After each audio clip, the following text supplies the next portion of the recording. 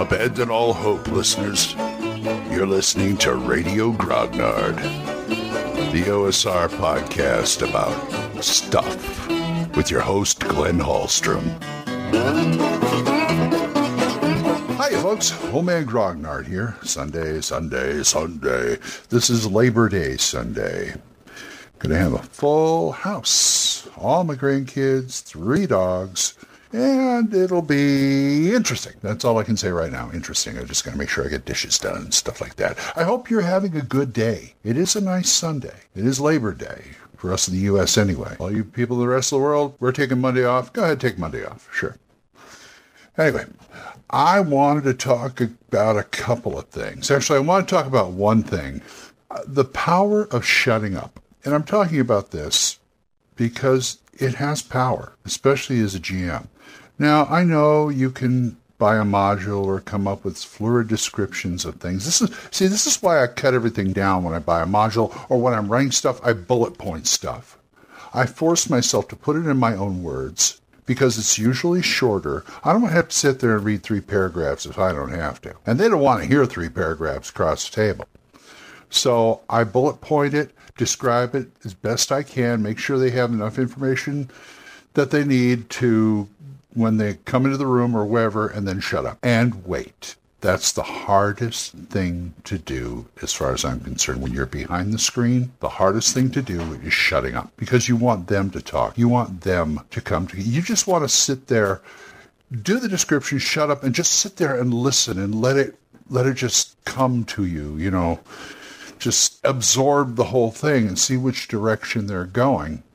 And you may go back to the story. They may come up with something. You go, aha, I can change this, or I can do this, I can do that. Or a monster might break into the room. Who knows?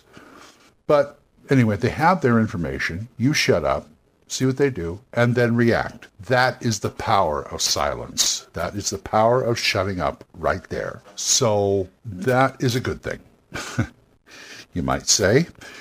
I also wanted to address something. This has nothing to do with that. I've said my piece on that. This has nothing to do with the shutting up thing, because I don't want him to shut up, is Jason Hobbs. I listen to Random Screed podcast all the time. Great podcast on Anchor. And he was talking about what somebody dubbed art house games, which I think of as indie RPGs. And those are interesting, and I don't mind playing a few of them, like Fate or Powered by the Apocalypse or something else like that. But a lot of them, it's like, it's a great premise, it's really interesting, but I can't fit it in my game. Yet there are things I can fit it. See, this is why I say in my reviews and in here, there's always something you can take away from a game, because sometimes those somethings are all you got. But if you can find some nuggets of what you can use in your world, or a certain way to do things, or things like that, take it. Just take it. If it works, it works. But I understand what people, say about, oh, this is just too far out for me, and just too, I can't deal with this, but I like that bit, I'm taking that bit. And you can't really fit the whole thing, because if you've been playing any kind of long time, you get your campaign set up the way you want it, and then they give you a supplement of a campaign world where it's kind of halfway your world and halfway, the different things. They leave stuff out, or they change stuff and stuff like that. And you immediately start playing that way. Your players are going, what happened? What do you change things? Then you got to come up with justification for that, or change it back or something. What I'm saying is not every campaign is compatible with the other. Completely compatible. Let me give you an example. Avermeer. David Hill's Avermeer. I like that setting. I do. It's got some real character to it. But I can't use it whole cloth, because he comes up with stuff that it's not compatible with what I do. See, the problem, and I'm not saying his is a problem, because he's got a great campaign. The problem with a lot of these people who publish the campaigns is you get the campaign, but you also get the campaign's baggage. What I mean by that is they tell you how they've run it and what exists and what doesn't exist in their world. And if you're lucky, it's compatible with your world. And if not, either you make changes, or you just pick and choose the good parts and put them in your world and leave the rest. Use them as inspiration, things like that. For instance, in Avermeer, there's no orcs. They've got other monsters to take the place of orcs, but there's no orcs. Now, that's no big deal. But if you already got orcs in your world and they get involved in a certain percentage of your stories, then you kind of got a problem. Also, he comes up with a interesting take on the paladin, which is they're more aligned to houses of royalty than a god or church or whatever. Well, that's great. That's great. A lot more intrigue that way, real Game of Thrones-ish. But if you got regular paladins, you can either slot them in right alongside of them.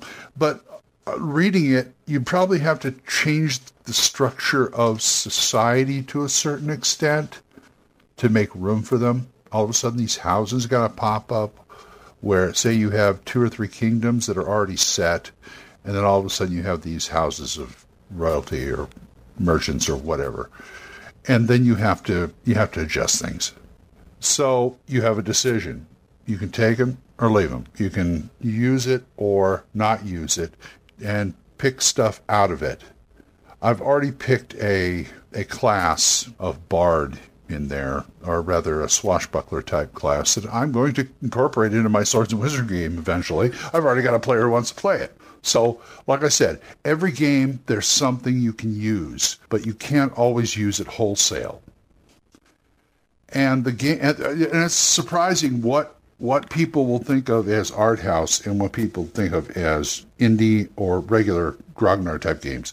Because, like, for instance, I don't like Lamentations of the Flame Priestess, and I've stated why a few times, but I like some of the stuff they put out, like Carcosa and Vornheim, Island of the Unknown. I can use those. They're weird, but I can use them. Also, the Hydra Cooperative. He mentioned the Hydra Cooperative guys. I love the Hydra Cooperative guys. I've got their stuff. I've got Morgenstern, the Mad Manticore of Prismatic Peak. I've got Operation Unfathomable.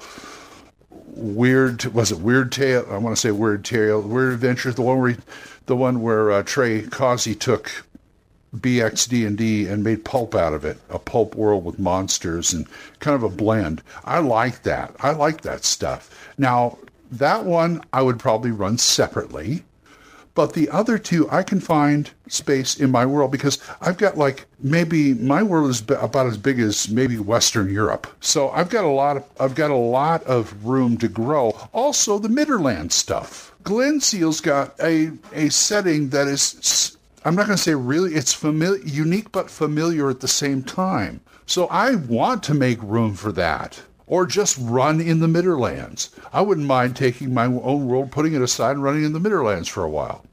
That's another option you have. Just say, okay, guys, we've been running in such and such world for a while. Why don't we do this? We're going to do this, make some new characters, or figure out a way to port them over, some BS excuse to do that.